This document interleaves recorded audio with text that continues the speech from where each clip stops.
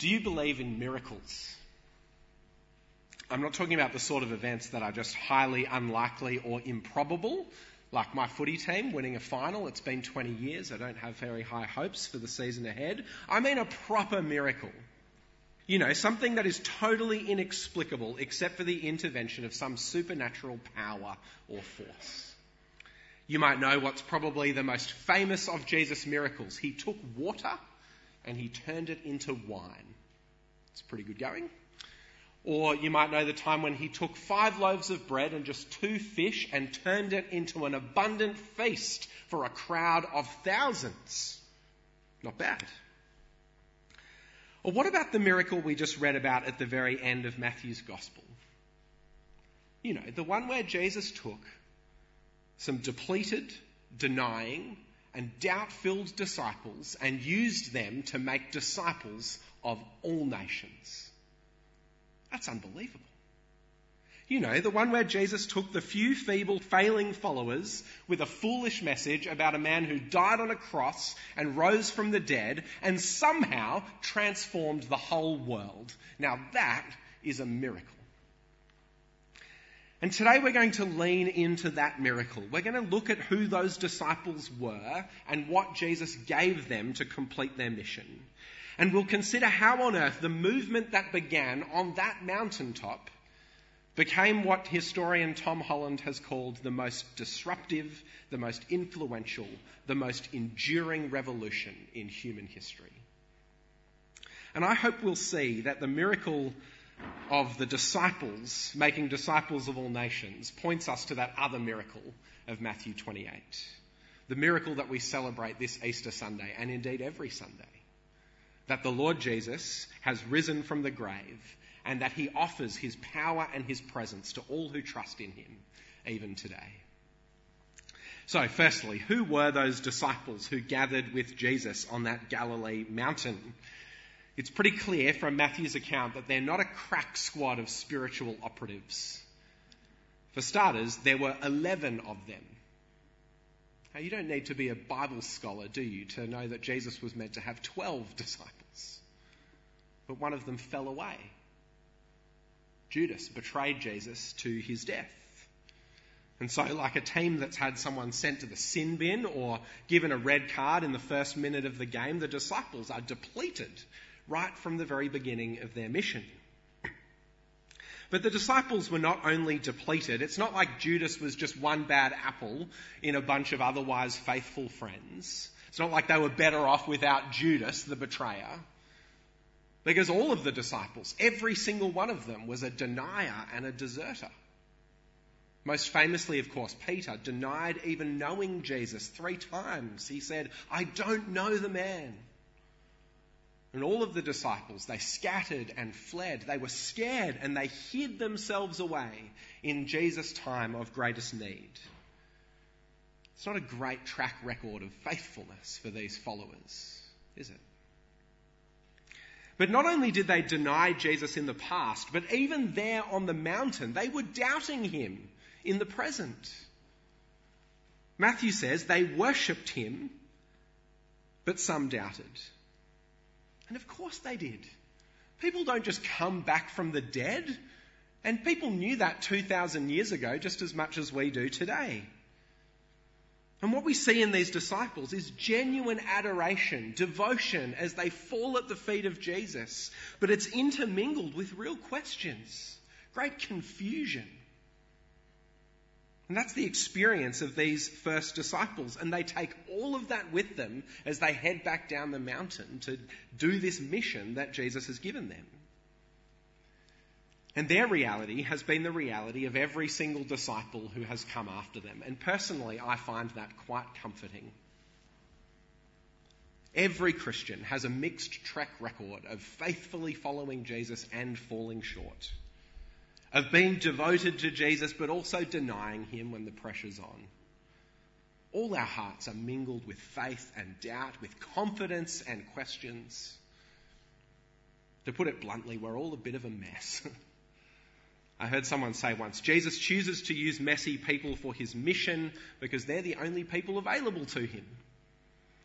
And so Jesus tells these depleted, denying, doubting disciples, go, make disciples of all nations. And as he sends them out on their mission, what tools does he give them? What does he equip them with? Maybe some demographic statistics to reveal the most fertile fields of mission in the Mediterranean. That would be helpful. Perhaps some cutting-edge communication strategies, a plan for political and cultural influence. We might even expect Jesus to say, here's my power to do the most incredible miracles. Well, listen again from verse 19. Jesus said, therefore, go and make disciples of all nations, baptizing them in the name of the Father and of the Son and of the Holy Spirit, and teaching them to obey everything I've commanded you.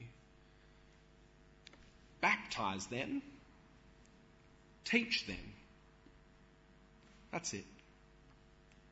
It's easy to miss just how incredible that commission really is. In effect, Jesus says, go, change the world. All you need, a bit of water and some words. You'll be right.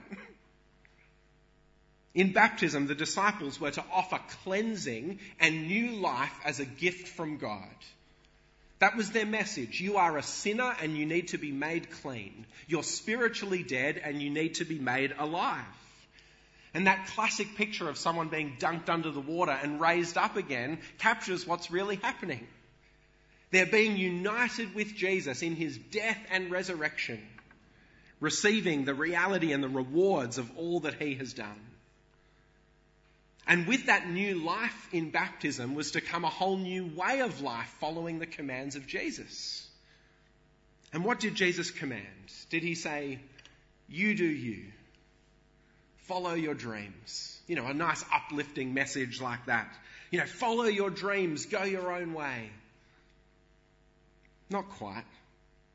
Jesus said, take up your cross, deny yourself, and follow me. He said, don't just manage your external behaviours that other people can see, but ruthlessly eliminate every trace of hate and lust from your mind and heart. He said, turn the other cheek and give to people more than what they demand of you. He said, love your enemies. Pray for those who persecute you. He said, don't store up for yourself treasures on earth, possessions, money, property. Instead, store up heavenly treasure by giving generously of what you have to the poor and the needy around you. The teaching of Jesus is the most brilliant and the most demanding ethical teaching that the world has ever heard. And as the world heard it from these first disciples, and as individuals and families and households and whole communities were baptized and taught in the church, the world really was transformed. The number of Christians grew exponentially. There were maybe a few thousand at the end of the first century. By the year 350, more than half the Roman Empire, 30 million Christians. But it wasn't just numbers, it was also influence, as the teaching of Jesus shaped what everyone thought was good and right and true. In the Roman world, things like humility and compassion and self-sacrifice and service were considered to be signs of weakness. They were foolish. But now for us on the other side of the Jesus revolution, we know those to be the highest of virtues. Just think about the cross itself. It was the ultimate picture of Roman imperial might and power. It was a God-forsaken death reserved for slaves and the vilest of criminals. But Jesus has turned it into the world's most recognizable symbol of grace and mercy and forgiveness and love. We're kind of dulled to that by 2,000 years of religious art and wearing the cross on our necks, but it's just incredible. Now, yes, the church has sometimes tried to complete the mission of Jesus by other means. Disciples have gone out to battle, not to baptize.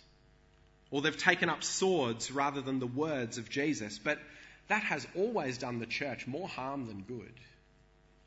And the same is true when Christians have taught what Jesus says but failed to live it out. The same is true when the church has, shied away from the controversial things that Jesus says about sin and judgment and the reality of hell. Or when they've watered down the teaching of Jesus to make it more acceptable to its hearers. But despite all the church's failings, and there are many, it's filled with doubting and denying disciples, remember. But despite all of the church's failings, the gospel has continued to spread and grow all across the world. Now, our newspaper headlines will tell the story of decline here in Australia and places like that, but the global church is bigger today than it has ever been at any point in history. The church is growing rapidly in Africa and Asia. As that video kind of suggests, did you know that the average Anglican is a 23-year-old Nigerian woman? It's interesting, isn't it? The fastest growing church in the world is in Iran. And it's growing in the same way that it always has, as people are baptized in the name of the Father and of the Son and of the Holy Spirit, and as they are taught to obey everything that Jesus has commanded. So there's these two realities at the end of Matthew's gospel. These disciples who look so weak, and a message that looks so weak, armed only with the water of baptism and the words of Jesus. And those two things somehow come together to make a worldwide revolution. And my question is simply, how? How does that happen? Do you have an answer to that question? Tyler Vanderveel is a professor of religion at Harvard, and he suggests that any educated person should at some point have critically examined the claims for Christianity and should be able to explain why he or she does or does not believe them. And the great Christian claim that explains the ongoing miracle of the church is a third reality in the ending of Matthew's gospel. It's the reality of the ongoing power and presence of the risen Jesus. Here's the equation. Weak disciples, a weak message, with the power of Jesus transforms the world. Did you notice how the instructions of Jesus were sandwiched between two stunning promises? Jesus said, "All authority in heaven and on earth has been given to me." Jesus said, "Surely I am with you always to the very end of the age." Jesus claims to have sovereign power. He says he is transcendent over and above every force and power in the universe. And he offers his steady presence. He says that he is intimately involved in all the details of the lives of his disciples. And so the answer of Easter is that disciples of all nations is possible by the power and the presence of the risen and reigning Lord Jesus Christ. I remember about 8 years ago, I was driving through Chatswood. It's just a short drive, and I was listening to Conversations with Richard Fidler on the ABC. And he was interviewing a historian called Diarmaid MacCulloch. He's an agnostic, but they were talking about the history of Christianity. And I only caught a little bit, but it was about the resurrection. And what I heard has stuck with me ever since. Because MacCulloch was saying that as an agnostic historian, he can't really say whether the resurrection really happened or not. But, he went on, what I can describe is the effect it had on people. The Gospels describe people who felt defeated and bewildered, who couldn't understand why their Messiah was crucified, why he had died. And suddenly, they're not anymore. That's what I can say as a historian, and that is what has been happening ever since. There's this sense of empowerment that comes through the message of the resurrection. Now, what's more likely? That those 11 scared disciples somehow gathered the strength to steal the body of Jesus and somehow concoct the world's most revolutionary teaching, or that the very personal power and presence of the real Jesus, who really does rule the universe, was really active and working in and through those who went out in his name. Jesus, in fact, told his disciples before he died exactly what was going to happen. He told a parable. He said, "My kingdom is like a little seed. It's small and unimpressive, but planted in the ground, it will grow to be a huge, flourishing tree." Later on, he told them, "I will build my church." And we've seen in history that Jesus is true to his word. And so the invitation of Easter is simply embrace the miracle.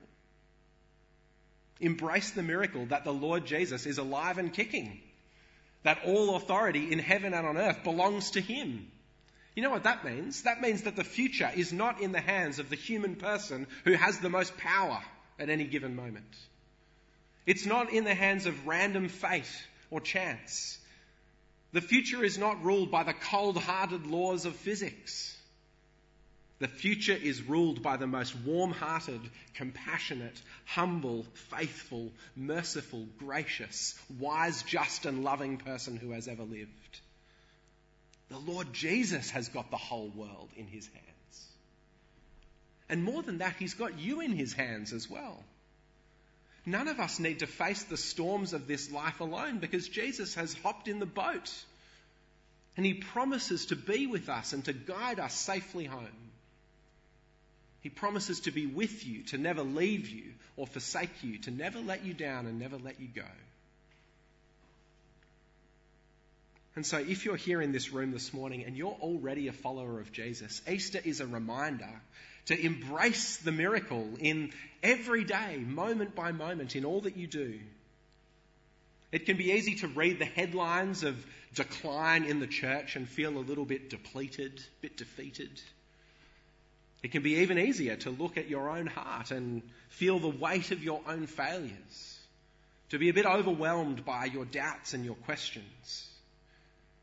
But Easter reminds us to turn our eyes away from ourselves, away from the things of this world, and to focus on who Jesus is and what he promises to us. We don't need to panic.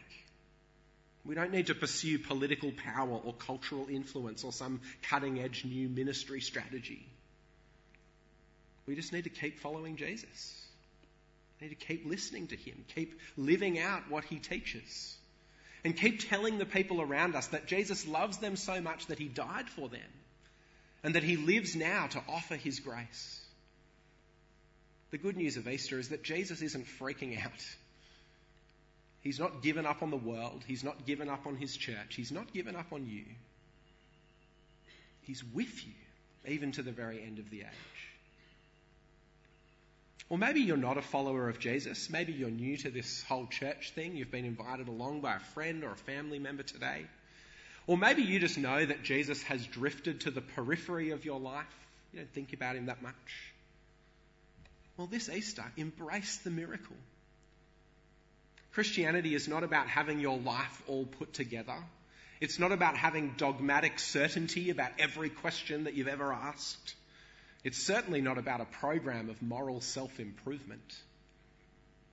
I hope you can see that from the very beginning, Christianity has been about depleted, doubt-filled, denying disciples who nevertheless encounter the person of Jesus and have their whole life completely transformed. This Easter, Jesus offers that transformation to you. He offers his power and his presence to you. He offers his love for you, his very life for you.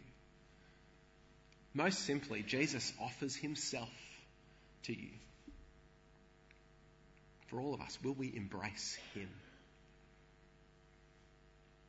Jesus came to them and said, "All authority in heaven and on earth has been given to me.